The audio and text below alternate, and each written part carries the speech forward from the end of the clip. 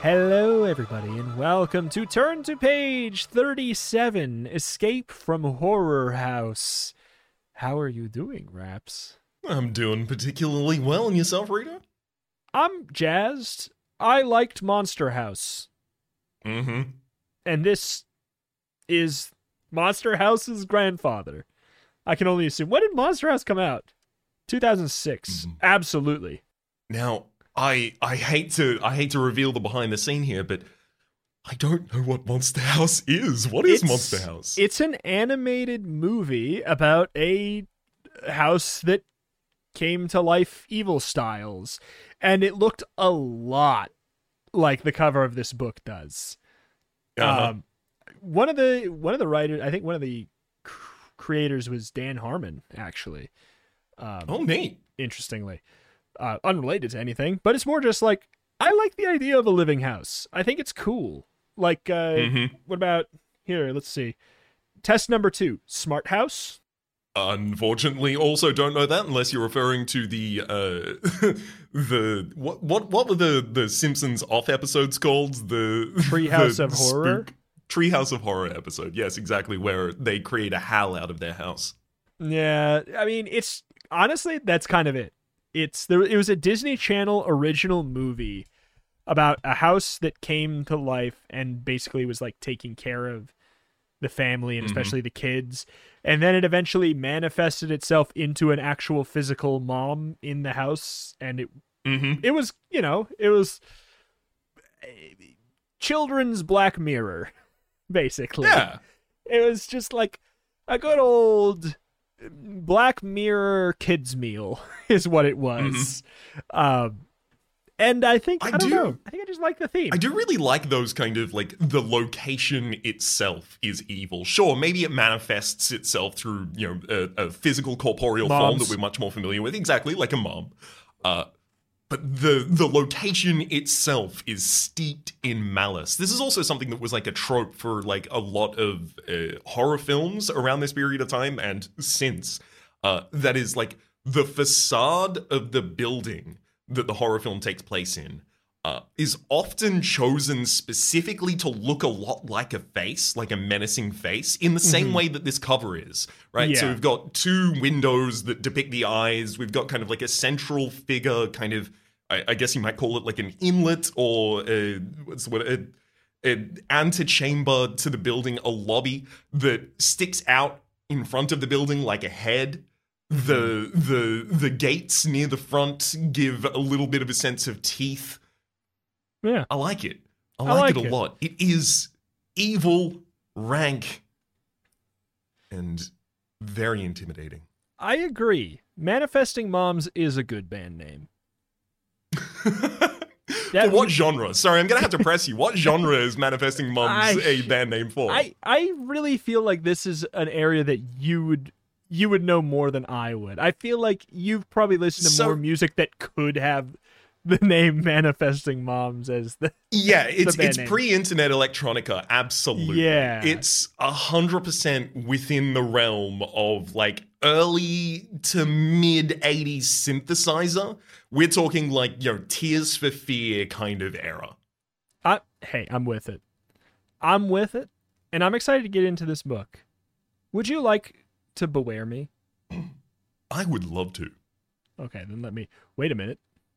Is there oh no! Beware! There's no beware page! Wait a minute! What? Wait! Where is it? How do I belong? Oh no! I will treat thee back as the beware page here because it has a lot of the similar information. So, do they? Beware!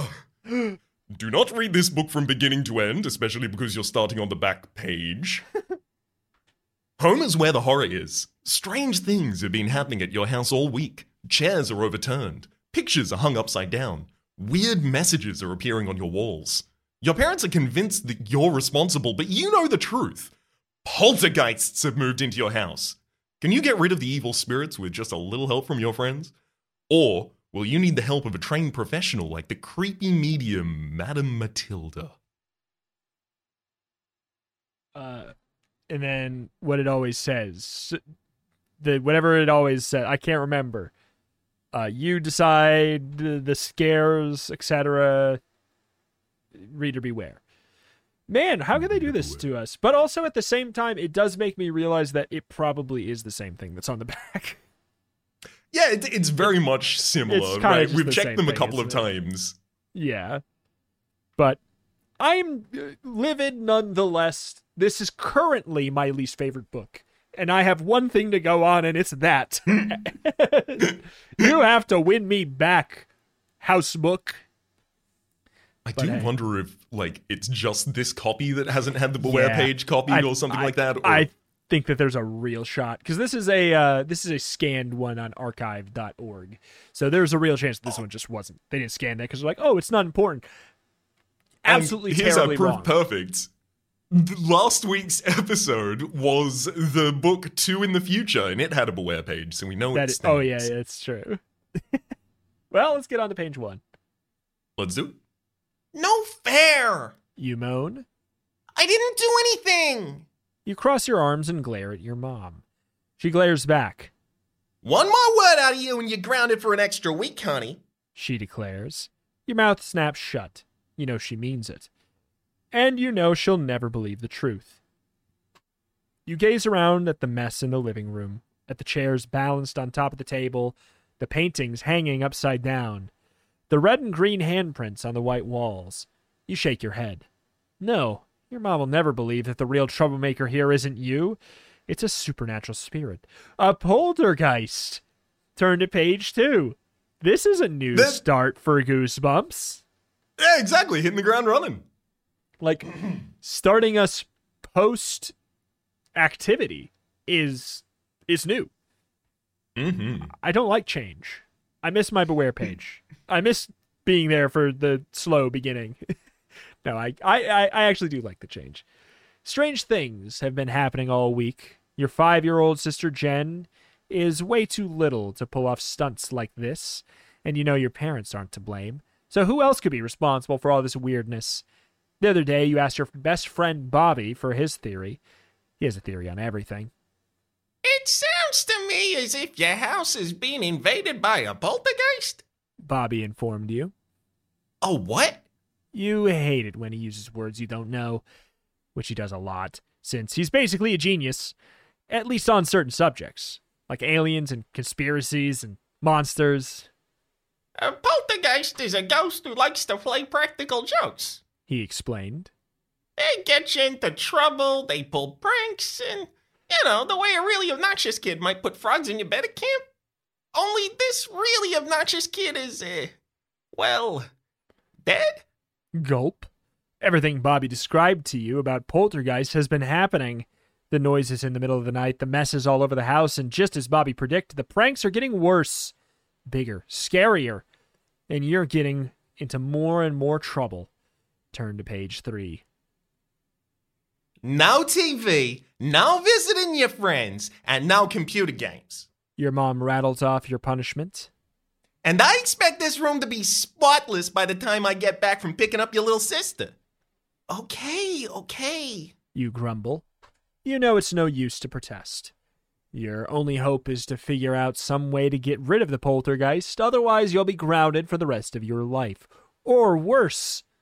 Your mom gives you one last stern look before she leaves. Are you satisfied? You shout at the walls. You drag the chairs down from the table. You finally got me into real trouble. I hope you're done now. A movement on the wall catches your eye. The handprints. They're changing. They're forming letters. You gasp. This is only the beginning. You read out loud. Your heart begins to thud. Whatever the invisible creature is, it's communicating with you. What do you want? You stammer.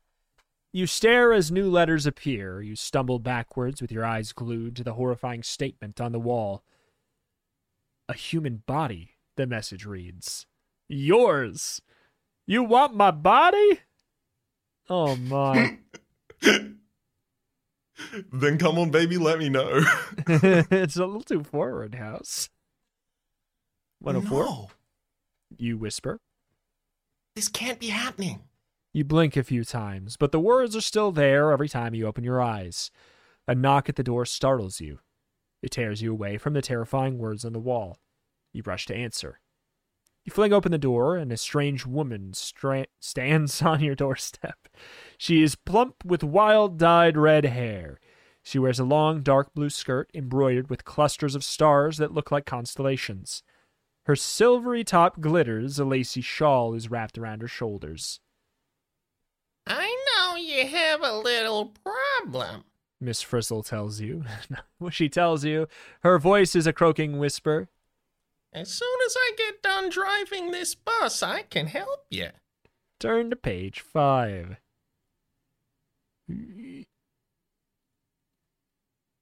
Really making us jump all the way around this book I here. know. 3, 104, 5.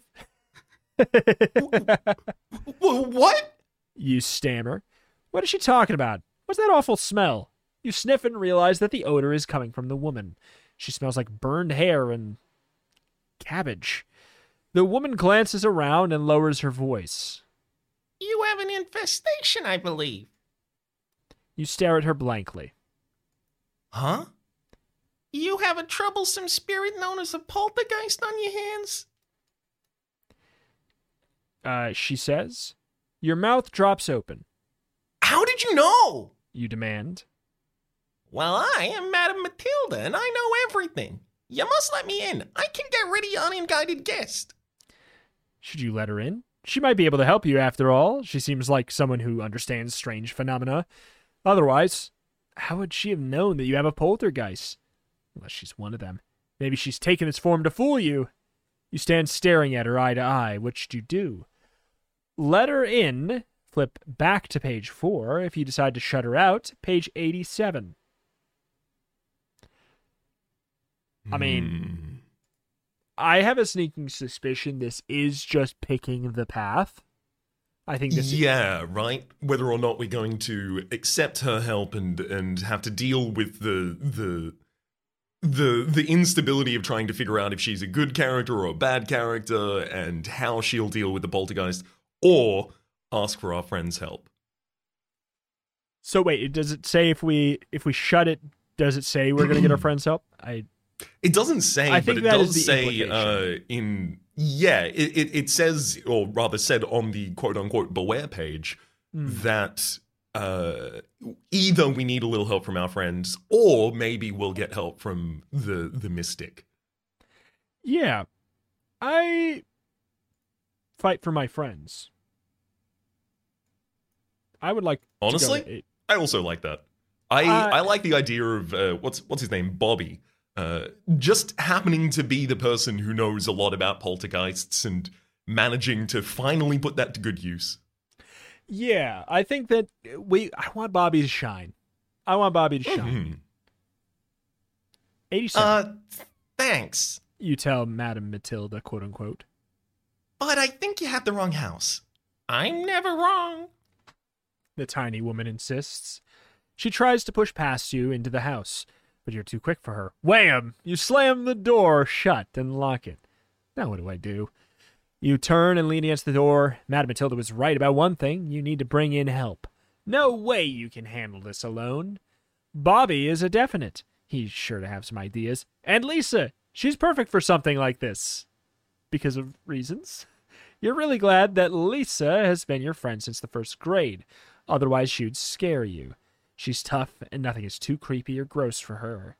Feeling much better, you dash across the living room and grab the phone in the kitchen. The door opens for you. By itself. Turn all the way back to page 6. This is so mean. You step into the kitchen. Everything seems normal. Except the refrigerator magnets are sticking to the dishwasher. No big deal. Sometimes your little sister puts them there. You think. If I use the phone, the poltergeist might hear me. Maybe I should go to Bobby's to come up with a plan. You jump when the phone on the wall rings. It's your mom. I just wanted to inform you, I'm going to be checking up on you. She informs you. I'm serious about this punishment. You hang up. There goes that idea. Now what? Wow? That sure is going to help with your punishment. He thought about going outside, and immediately the phone rang. I just want to let you know, no, don't you dare. Yeah. You glance around. Yikes. The refrigerator magnets are back on the refrigerator. The poltergeist must be in the room with you. I know, you think. Electronic mail. I'll send Bobby a message telling him to get Lisa and come over.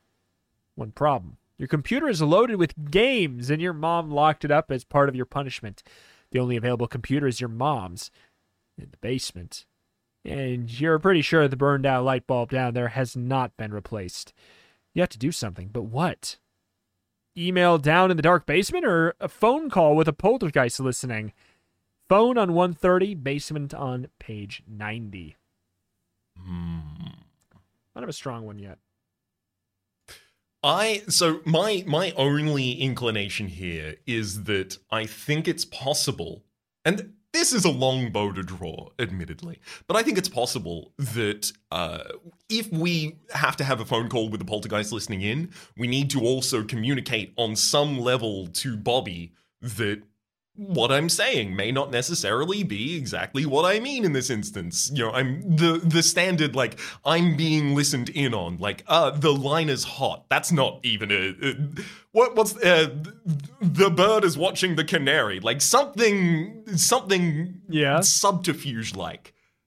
I think Bobby would pick up on that. I think he would know that we've been talking about poltergeists recently. He's apparently a genius with all things in respect to this. I think it's entirely possible that he'd be like, oh, this is an intrigue. I'm deep in. Yes, I understand. When you say there's not a poltergeist, what you mean is there is one. Yeah, I think that is accurate. I have already turned to page 130. Let's do it. Forget the basement, you think? I need help, and I need it now. You pick up the phone and dial Bobby. Bobby, it's me. You blurt before he finishes saying hello. You scan the kitchen, trying to decide whether or not you're alone. So what's up? He asks.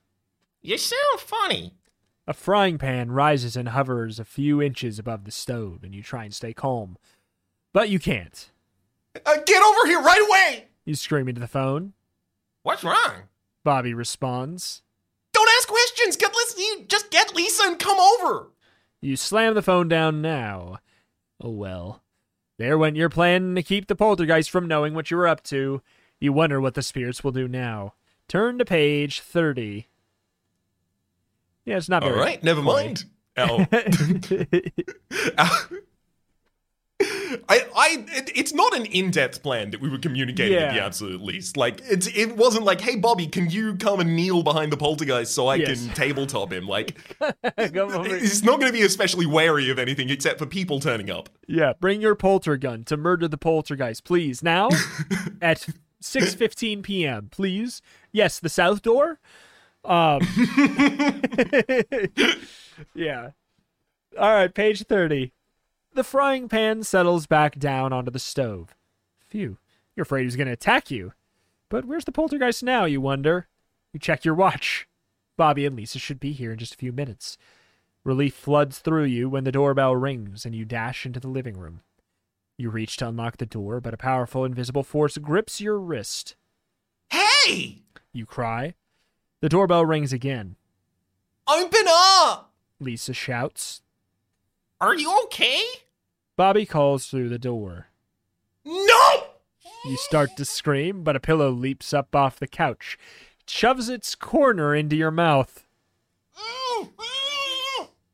Something drags you back towards the kitchen. You watch in horror as armchairs hurtle across the room and pile up in front of the door. Then the coffee table. Some lamps. Once the door is blocked completely, the force releases you. Blah! You spit out the pillow. Your tongue is all cottony from the rough fabric. You stare at the teetering tower of furniture. You don't hear Bobby or Lisa anymore. You hope they haven't left. Maybe you can catch them if you run out the back door. Dash into the kitchen on page 73. Don't go! You shout. You run into the kitchen. Oh no. Another pile of furniture blocks the back door. The kitchen table balances on top of the chairs and the dish cupboard. The dish cupboard. which are all shoved up against the door. You reach up to pull down at a heavy table. As you stretch your arms towards it, you feel a tickle in your armpits. Oh no, how do they know your tickle spot? You can't help it. You giggle, you wriggle. It's as if hundreds of unseen hands are attacking your most ticklish spot. Stop! You gasp with your face turning red. You flop to the floor. No! You shriek.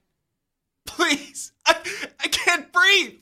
The tickling, it's all over your body. You roll around, kicking your legs in the air. Your ribs start to hurt from laughing so hard. Your lungs begin to burn. You can't catch your breath. The poltergeists, they're going to tickle you to death. You gasp for air, tearing at your shirt collar. Sweat beads up on your forehead. Still, you keep giggling. You feel your face turning blue. Then everything goes black. Oh well. Things didn't turn out so well this time, but at least you can say you died laughing. The end. That'd be a brutal way to go. That would be an extremely brutal way to go. I just want to take 1 second, though, to acknowledge that our main character here said, oh, they started tickling my armpits. How did they know my secret tickle location? Yeah. Yeah. You poltergeist. I mean, my armpits. That's like You'll never one guess. of 2 premium locations. Bottom of the foot with a feather in a cartoon, or Yes. the armpits. Yes. Dark and gritty in real life. Yes.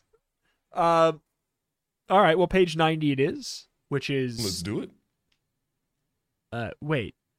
Sending an really? email in the basement. Yeah, I do okay. believe this is the last time we had a free choice. I think so. You don't want the poltergeist to know what you're up to, so you grab a textbook from the counter. You don't want it to think you're going downstairs to do... Wait, you do want it to think you're going downstairs to do your homework. You open the basement door, you flick on the light switch. Nothing. Just as you expected. You wait for your eyes to adjust to the dark, and you carefully lower your foot down a step. Wham!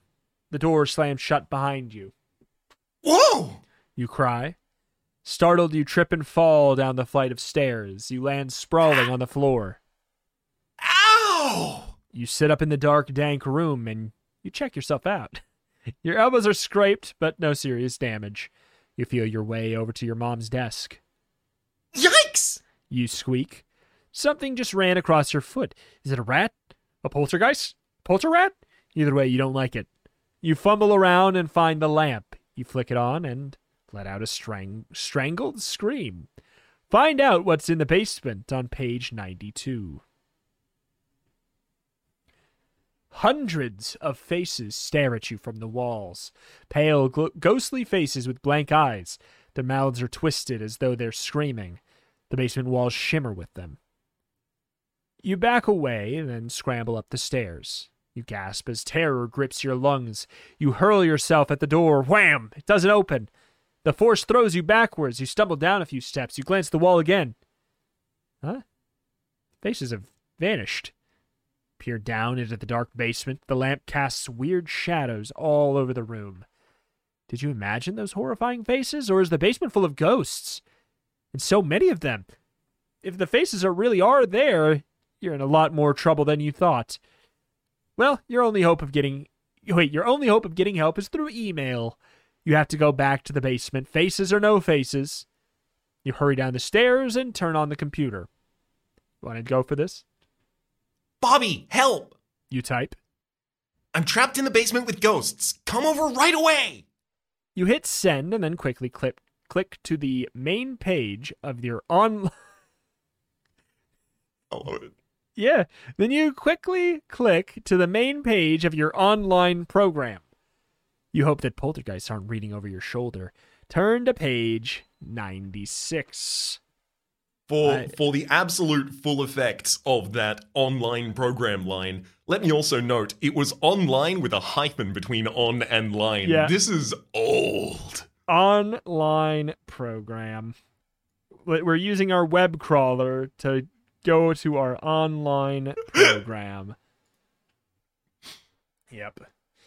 You stare at the screen. Come on, Bobby. You murmur. You wait for the mail icon to pop up, signaling that Bobby has responded to your email. Bobby spends half of his life on _line, so you know he'll get your message immediately. Oh no. You just remembered Bobby had to go to the dentist after school. You have no idea when he'll read your message. And Lisa doesn't have electronic mail. She's a human in the 90s. Stay calm, you order yourself, and think. What else can you do to help yourself? You glance around. Well, the first thing you want to do is get out of the basement, but how? The poltergeists have locked the door. Maybe you can find some way to break it down. Or maybe you can talk the poltergeist into letting you out. Deal with the door or talk to the ghosts.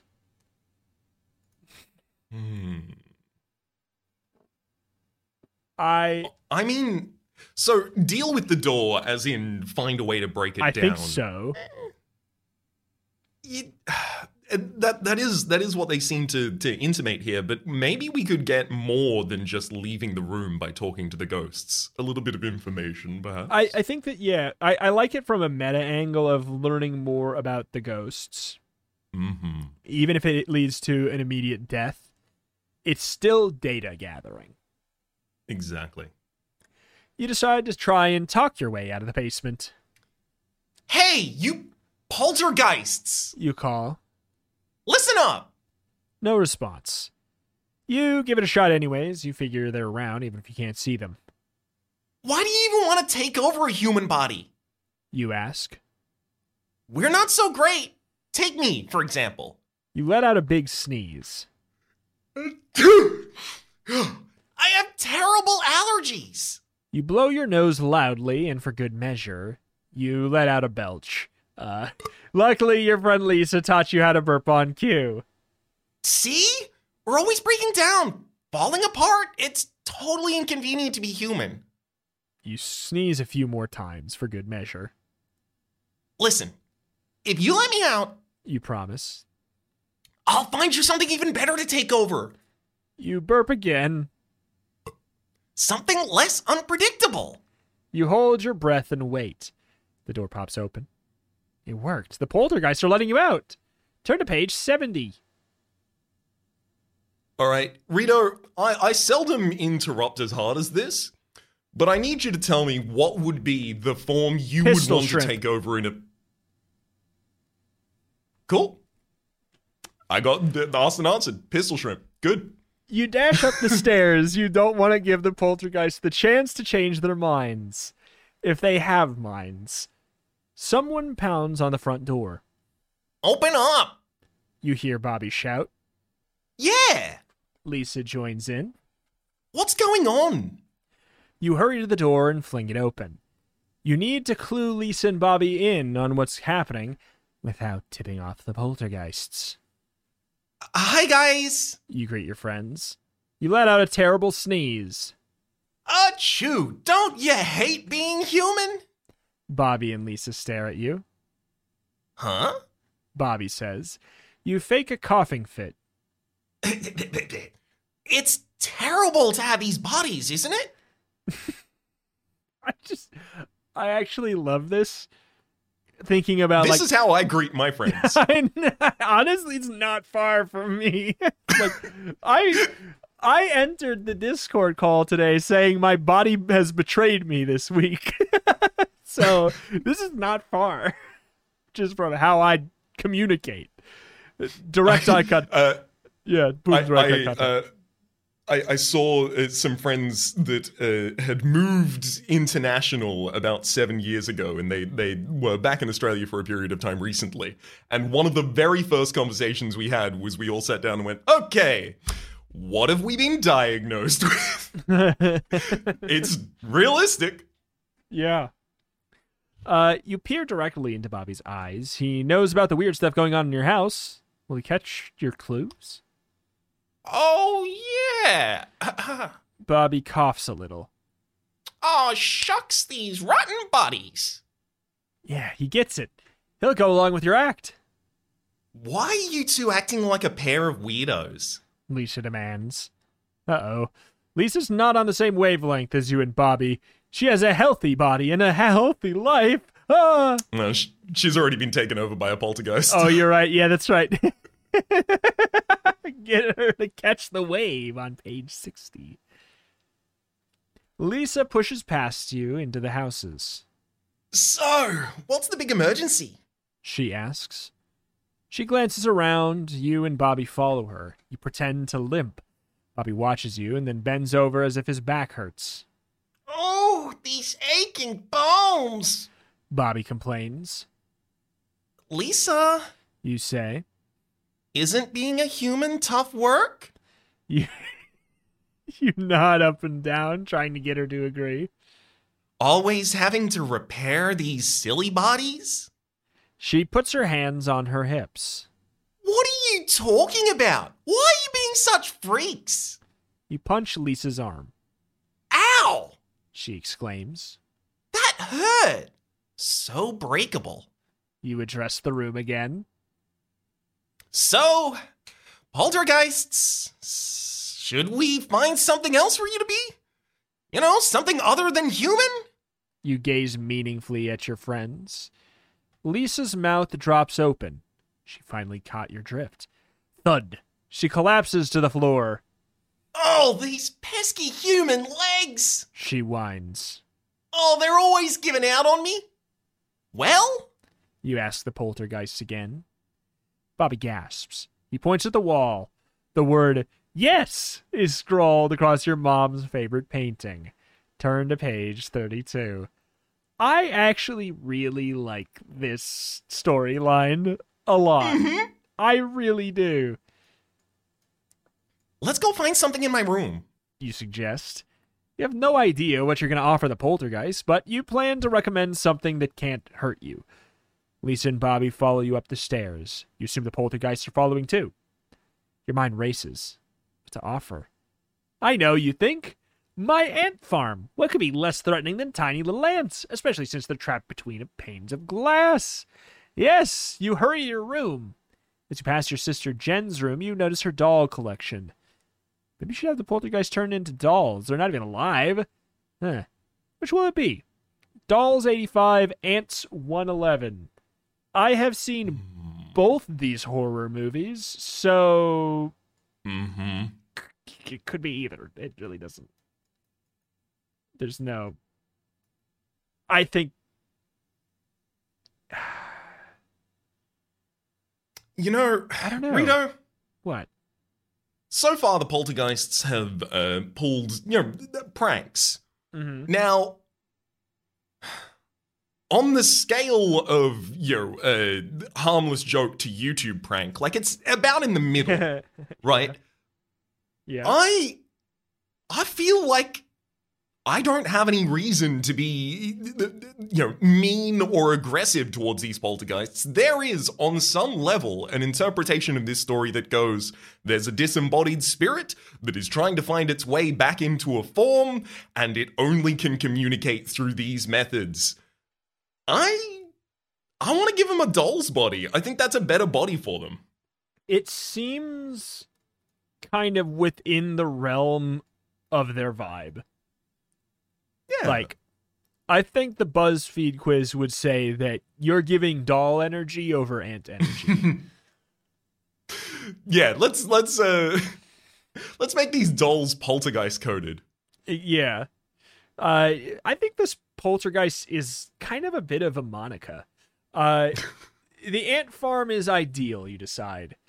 Tiny creature. Wait, what? I thought that 111 was dolls. There we go. 85. I know the perfect thing! You declare. Dolls! You lead everyone into Jen's room. You see? You gesture at Jen's huge doll collection. Plenty for everyone. You, Lisa, and Bobby exchange worried glances. Will the poltergeist go for it? And if they do, what will happen? You hear a high-pitched buzz, then a large, hard plastic doll stands up. It vibrates and lifts off the floor. It hovers a few inches above the ground. You smell something burning. The doll's curls frizz as if the doll has been stuck its finger into a socket. Its blue eyes blink. They glow with a sickly yellow gleam. Other dolls rise around you, sparks shooting from their fingers. A baby doll's face melts, the plastic dripping onto its nightie. Blam! One of the smaller dolls explodes. You shield your eyes from the flying doll debris. Yikes. What would happen to you if the poltergeist took over your body? You, Lisa, and Bobby stare at the dozens of hovering toys. Your hearts pound. You had no idea there were so many poltergeists. Turn to page 62. I just saw so many faces on the wall. I did not realize that meant there were so many of them. Oh, I legitimately discarded that as spooky house stuff rather than thinking about the actual presence of spirits. Oh. Well, hey, maybe I'm wrong. The dolls suddenly clatter onto the floor. They lie motionless. What's going on? You wonder. The largest doll rises, strides stiffly over to Jen's blackboard. Your eyes widen in amazement as it picks up a piece of chalk and scrawls a message on the blackboard. You can have it. Need to rest. Shape-shifting is tough work. Well, then we won't disturb you. You assure them. Take all the time you need. You nod your head towards the door. Bobby and Lisa follow you downstairs. This could be our big break. You whisper. We can get rid of them while they're resting. We just have to figure out how. We could take them to the dump. Lisa suggests, finally. That's where everyone gets rid of their stuff. I don't know. You murmur. Couldn't they find their way back? Let's bury them in the yard. Bobby says. You're not sure if you like the idea of poltergeist dolls being so close to the house, but you need to do something fast before they wake up. And you find out what powers that they really have. If you would like to bury them in the backyard, 55, take them to the dump on page 26. Boy, you know, I don't think that either of these are successful ways to rid a poltergeist. Bury them? Yeah. I feel like they just will, phase through the ground. I think that dump is slightly better just because of distance. But if I would want that, it would be like, I hope we find a better way to dispose of them on the way. Mm-hmm. That's kind of my lead, but I'm not. My interpretation is slightly different, and it's leading me in a slightly different direction. Although I think yours is probably correct. Mine is still working on the assumption that there is an amiable solution here, and they're probably not going to like being taken to the dump. But maybe being disembodied dead spirits, they would think that being buried in the backyard is particularly restful. Literally, I don't think my idea is worth the breath I've spent on it so far. Let's take them to the dump. I think this is another one of those classic Goosebumps situations where I don't really like either option. So I'll say 26, but I'm not confident in it because I do think it's innately insulting to say, yeah, you go to the dump person. Okay, let's take him to the dump. You decide. You, Bobby, and Lisa tiptoe back into Jen's room. The dolls still lie on the floor. You wonder if touching them will wake them. The idea of grabbing the poltergeist, even in doll form, freaks you out. But you control your fear and pick one up. An electric current shoots through you. You yelp. You drop the doll. Don't touch them! You warn Bobby and Lisa. You'll get a shock. Lisa turns to Bobby. You're the genius. What do we do now? Bobby scans Jen's room. Pulls down a pile of rubbery Halloween masks from the shelf. We're going to scare them. Lisa snorts. I think these creatures register off the scale on the old frightometer. No, Dodo. Bobby hands each of you a mask. Wrap them around your hands. Rubber won't conduct electricity. You knew Bobby's overactive brain would come in handy. Turn to page 113. I learned that from Pokemon, and I never forgot it. I don't know where I learned the old rubber beats electricity trick. Pokemon. Oh, never mind, it was Pokemon. I just told you where I learned it, and that's where everyone. Sorry, no, it's all good. That's My bad. I forgot in the millisecond after you said it. I'd forgotten that's where I too learned that. That's where people learn the same thing from the same place. That's just how it works. Everyone had Miss Johnson for English. Oh, you too? Yes. She was my favorite teacher. She was our only teacher. 113. That's why. Yeah.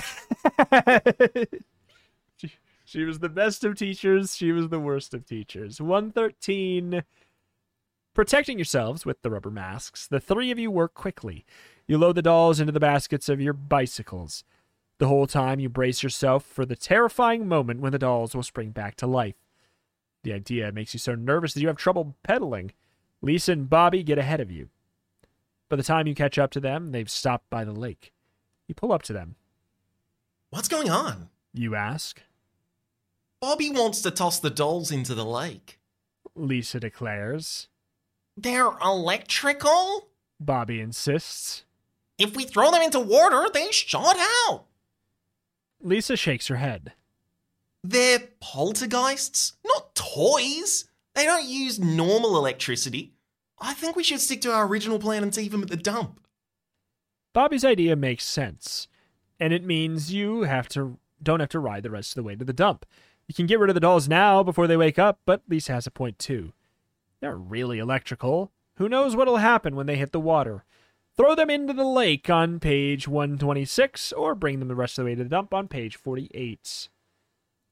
I mean, I kind of have to stick to my guns at this point and say I hoped on the way to the dump we'd find somewhere else to get rid of them.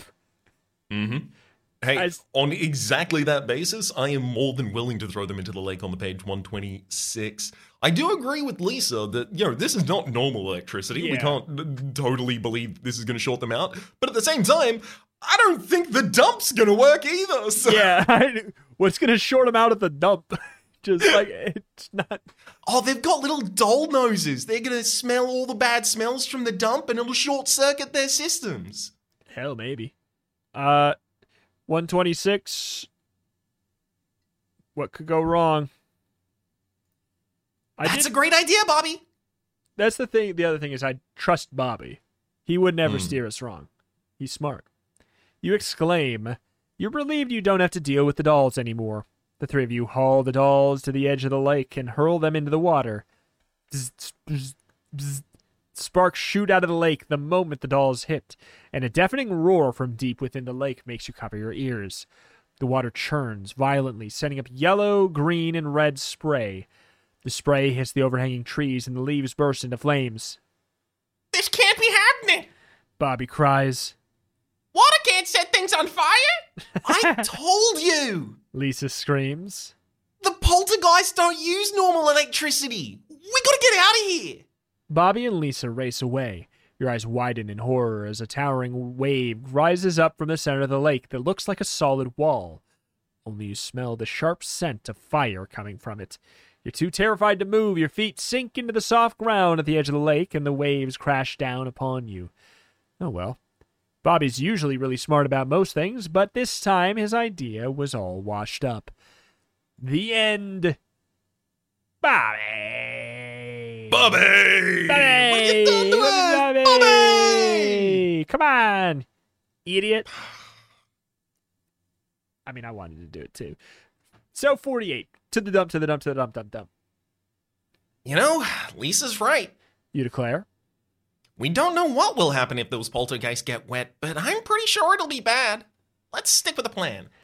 The three of you hop back onto your bikes. You ride to the dump. You can smell it before you see it. Gross. You leave your bikes at the edge of the dump. Using the rubber masks again, you unload the dolls. You carry them one by one deep into the dump. You slip and slide over garbage. Piles of rotting food loom over you, the stench making your nose wriggle. Gag.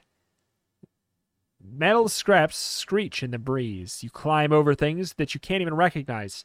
Ew. Something slithered into the cuff of your jeans. You shake your leg hard and shudder. You hope it fell out.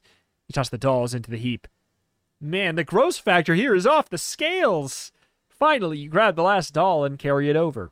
It shivers in your hand. Your arms start to shake. Oh no, the poltergeist, it's waking up. You glance at the pile of dolls. The mound begins to shift. The top dolls wobble, then tumble down as lower dolls creep out from under them. Eyes blinking open, glowing with sickly yellow light. They're all waking up. Turn to page 115. Well, you throw the last doll as hard as you can. It lands on top of a broken refrigerator, bounces off, then slides down into a pile of soggy cardboard boxes and cat food cans. Let's get out of here! You scream. You, Lisa, and Bobby race towards your bikes. Your foot hits an oily patch, and you tumble into the muck. Ew, gross. You can't think about that now. You have to run away. You scramble your feet and wipe the goop off your face. You glance behind you. Are the poltergeists coming for you? Your mouth drops open. The dolls are ignoring you. Wait. They're having a food fight with rotten food? They seem to be playing. Hey, thanks! One of them calls to you. This place is great! Yeah, can we stay here forever? Another one asks. Sure. You reply. Somehow this turned out to be the best choice you could have made. Who would have guessed? Of course, you should have known the poltergeist would be happy at a dump. One of their favorite things to do is to make messes. And you're thrilled that you got out of this mess alive. The end. Happy ending. Just before we talk about the fact that we've got this happy ending, I want to make a note of one of the favorite things of poltergeists to do is apparently make messes. I think important and fundamental to the idea of making a mess is there not already being a mess, right? You're not making a mess if you are taking a messy area and making it less ordered. You are changing the mess at best.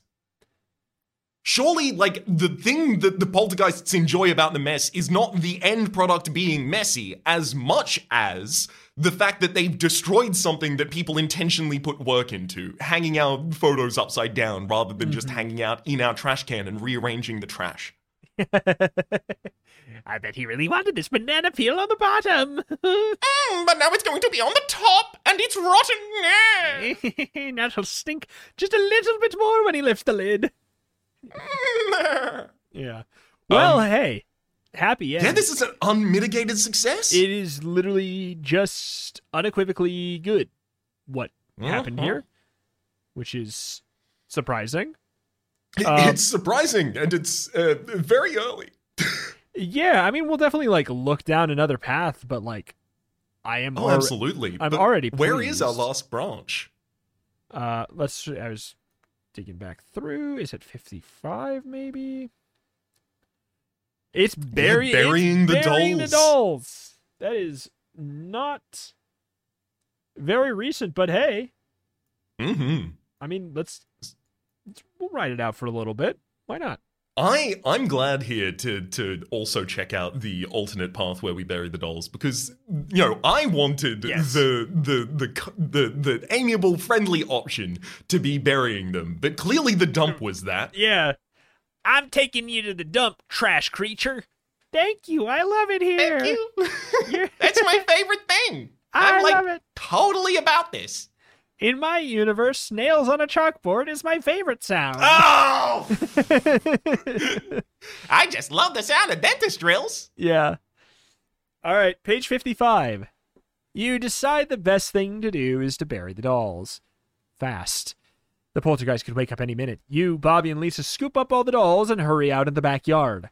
You dash into the tool shed. Here! You toss shovels to your friends. You find a spot and dig furiously. Dirt flies everywhere. I think that's deep enough. Bobby gasps. He leans on his shovel. Lisa wipes sweat from her face. Oh, yeah. Let's toss him in. You drop the dolls into the hole. You hurl dirt over them, and when the hole is filled up, you, Lisa, and Bobby stomp around on top of the mound. And don't ever come back! You cry. You give the dirt one final hard thump. Then the three of you wearily head back into the house. Turn to page 9. The poltergeists are inside waiting for us, right? I think that is going to be the implication, yeah. I never knew digging was such hard work. You declare. You reach into the refrigerator for a pitcher of lemonade. Bobby sets out glasses as Lisa rummages for cookies. I know. Bobby agrees. Every muscle hurts. Lisa plops down at the counter. But we did it. We buried those horrible creatures. You clink your lemonade glasses together in victory. You throw your heads back and laugh. Then you think of something. I'm going to have to come up with an explanation for where all Jen's dolls went. Tell her they went to the mall. Lisa jokes. You know, to visit their friends. She should go for that. Bobby comments with a grin. Do you think my parents will notice that hole? You wonder. After all, it is pretty big. You cross to the window to check out the hole and gasp in horror. Turn to page 20.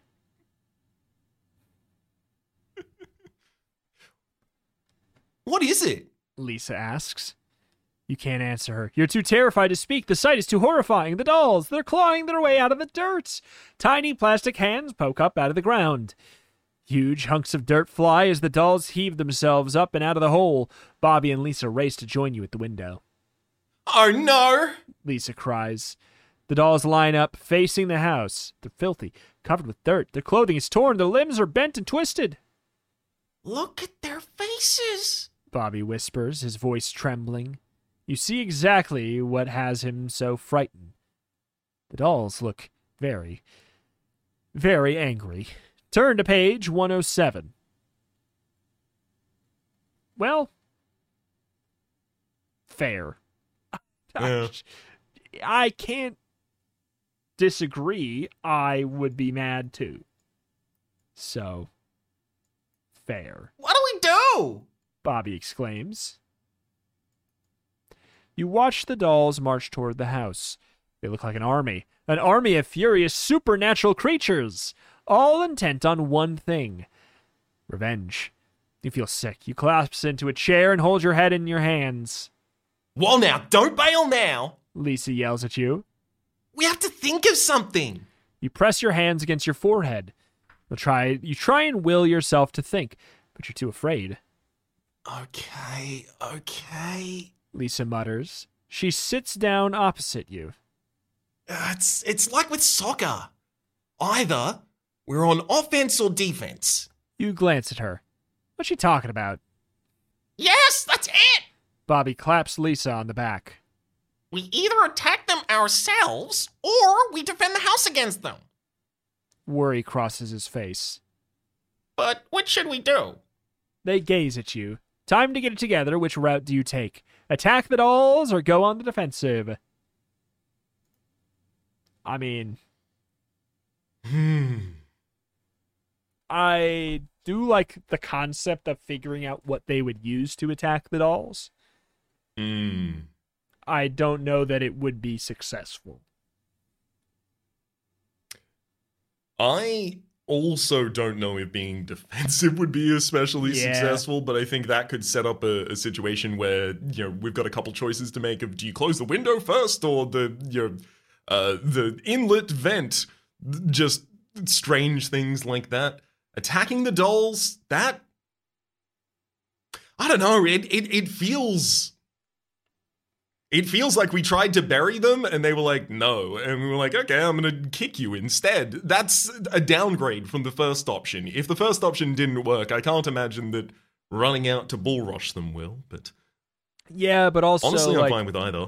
Digging them and putting them in a hole is almost a defensive option as well. Yeah, it's true, like we didn't decapitate them. Yeah, let's attack the dolls. I want to do it not because I think it'll be successful, but because I want to know, what weapons do you choose? Mm-hmm. Oh, hey, look at this. All right. We'll go after him. You decide. You get up from the table. I'm not waiting here until they attack. We're with you.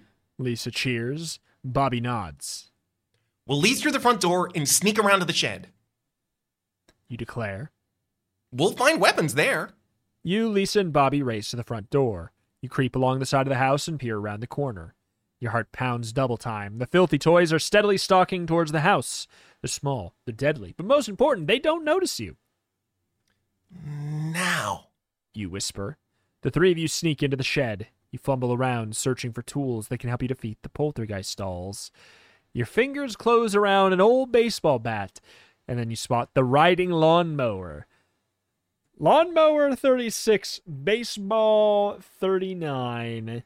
Foregone conclusion, let's go to 36. I love the idea that we would just be riding around, just chopping the heads off of all of these. I do like that from a scene perspective. I do think it's more likely that they will inhabit it, but I don't care. Oh, absolutely. Stay back! You caution Bobby and Lisa. You hop on the mower. You're pretty sure you know how to use it. Starts up with a roar. Out of the way! You scream. Lisa and Bobby dive out of the way. You pull out of the shed as if you're in the Indy 500. You clutch the wheel as you bounce over the bumpy ground. You aim straight down the center of the rows of dolls. Yes, you topple them over like bowling pins. You hear the gears whine as you shred the nasty poltergeists. You ride over them, back and forth. Oh, no! You hear Bobby shout. Look out! Lisa yells. What's wrong, you wonder. Why aren't they cheering? We won. I mowed down the dolls on the very first try. Discover the problem on 135.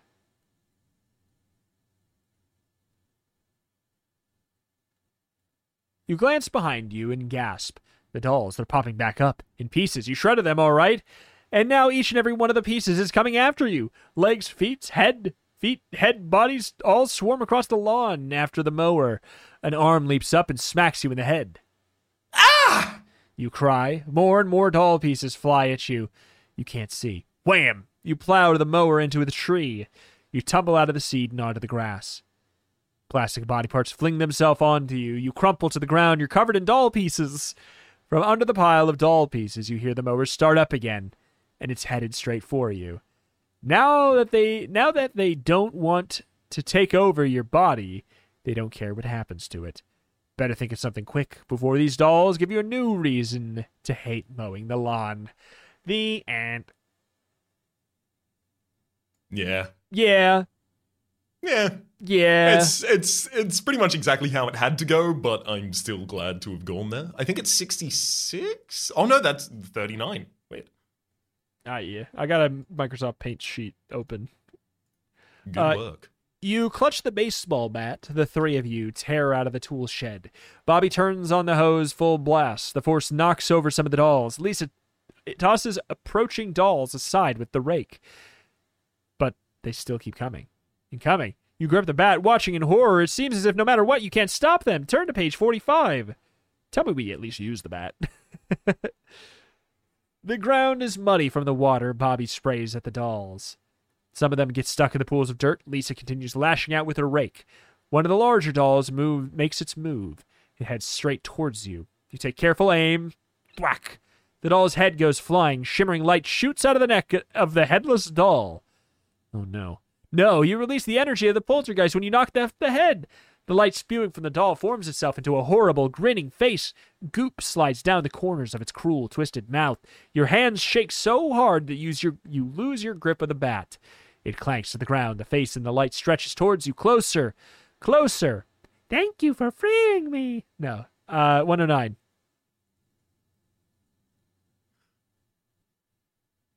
We did get to use the bat. Yeah, 109. Wow, that was cool! The face declares. I gotta admit, that's weirder than what I said. I thought he was gonna say, thank you, that frees me. Mm-hmm. Eh? Did the poltergeist just compliment you? It even sounds friendly. You stare at the grotesque creature. You three are the best team we've faced so far! the face declares. What are you talking about? You stammer. Hey, time out, everybody, time out. The face calls. The dolls freeze. The face swoops right beside you. You beat us this time, but some of the others want to play 2 out of 3. The face laughs. At least you think that's what that awful sound is. We're having a trouble with the idea that your team is winning. Try and figure out what the creature's talking about on page 18. Ooh, I already like this path. Well, Play? Win? you try and grasp the situation. You mean this whole haunting, taking over my body thing was some kind of game? Sure.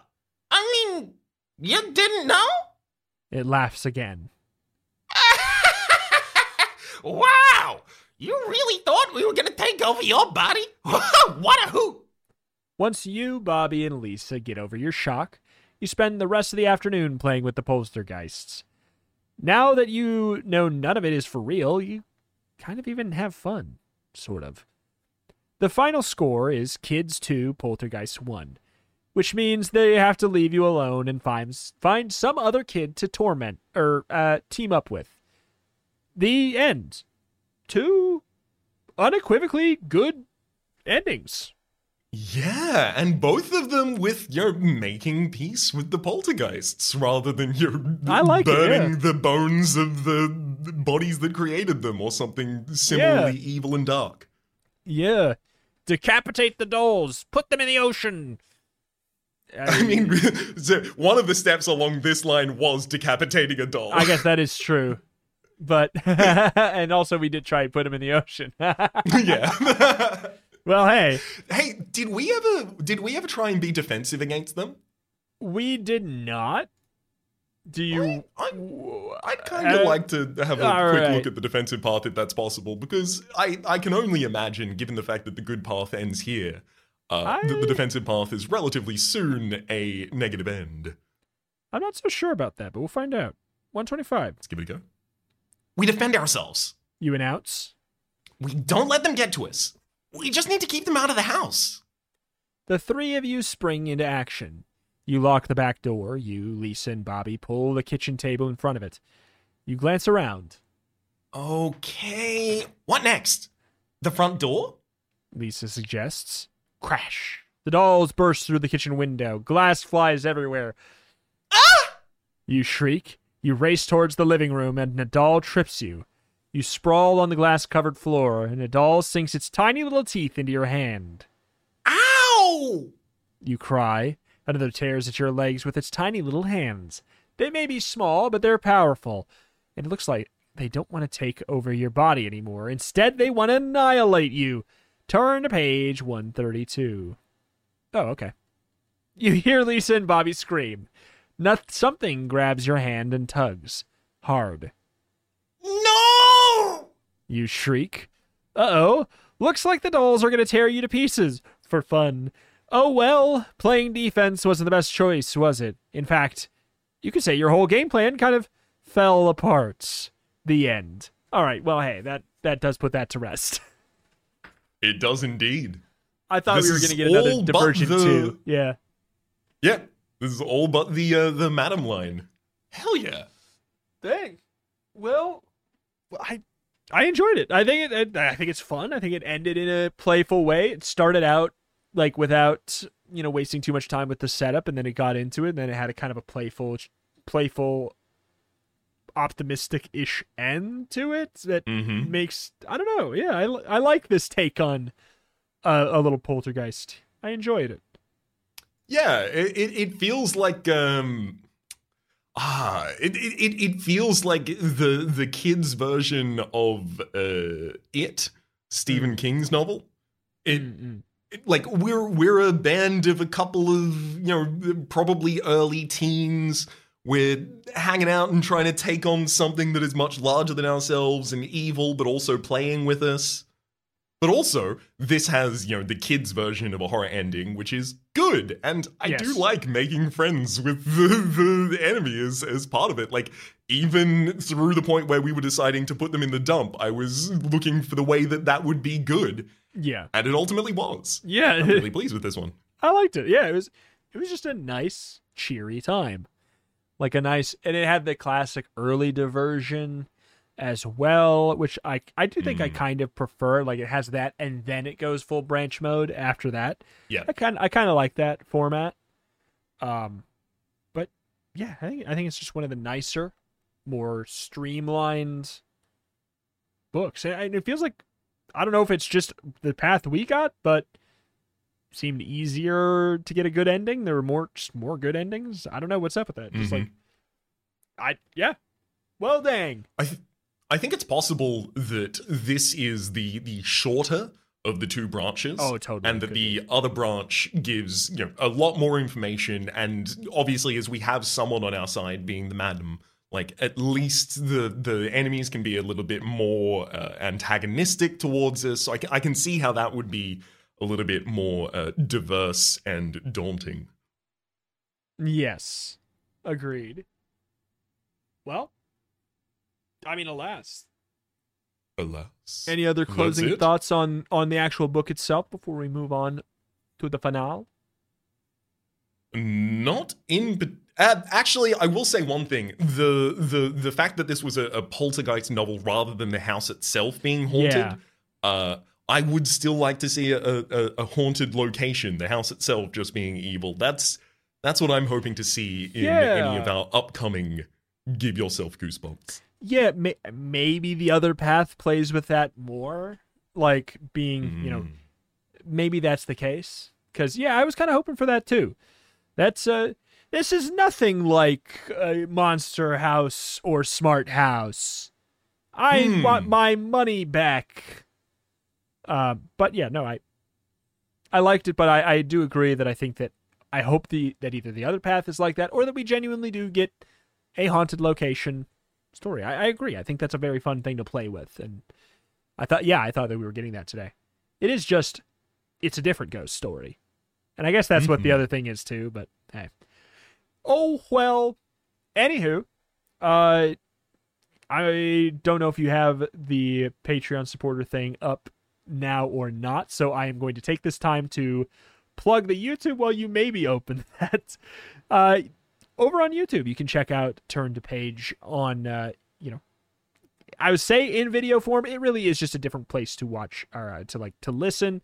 There's a nice little, video that plays through that shows Sam's wonderful artwork of our characters. But yeah, youtube.com/@turntopagecast.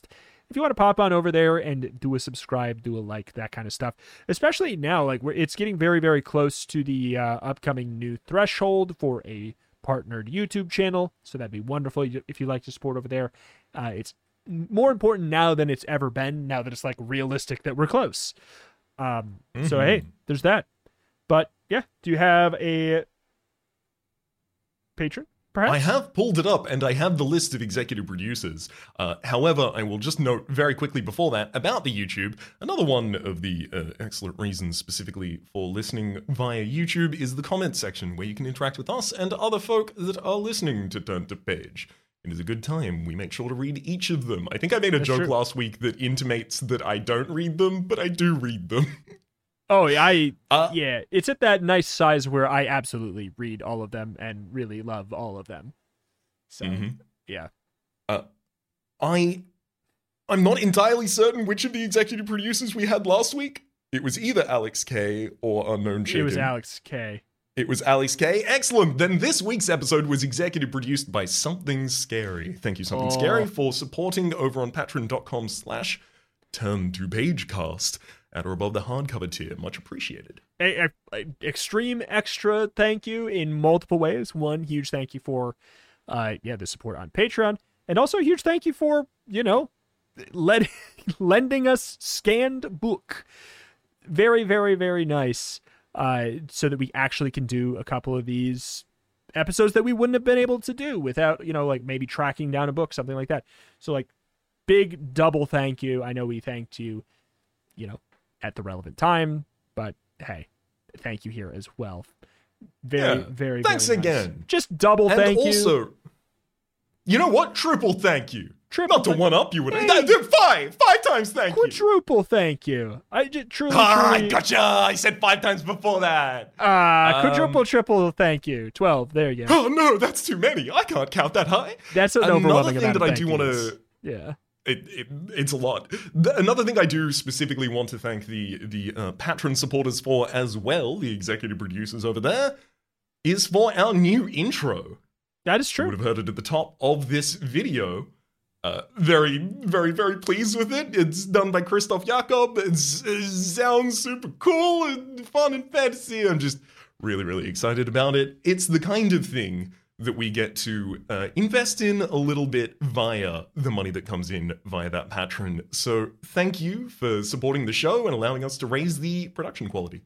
Yeah, it's so good. It does great work. You can also, I mean, I say this just because, this is also linked to our YouTube channels where this may be relevant. You may know Christoph's work from the video game Revita, which you may have, heard that soundtrack. He does great work. He did the soundtrack for Revita as well. And yeah, he did our intro, and it's so good. It's so good. Huge thank you.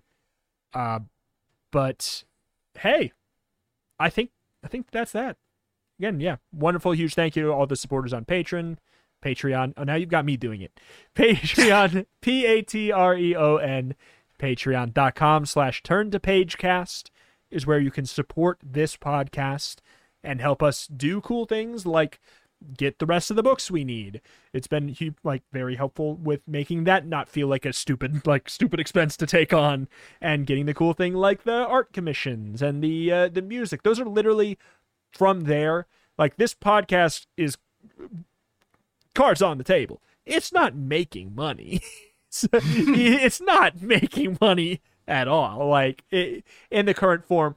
But the Patreon stuff is a wonderful way to help alleviate that while still letting us make it cooler and turn it into something that, I don't know, more people will be excited about. So huge thank you. It's kind of like this fun exponential growth of enjoyment, right? So huge thank you. And thank you for any continued support beyond this point, if you're listening in the far future. Huge thanks. But alas, I think that's enough outro. We've plugged other things before, but we'll save those for the future. That's the stuff for today. Thank you for watching, listening, etc., etc. And we'll see you next time. Bye-bye. Adieu.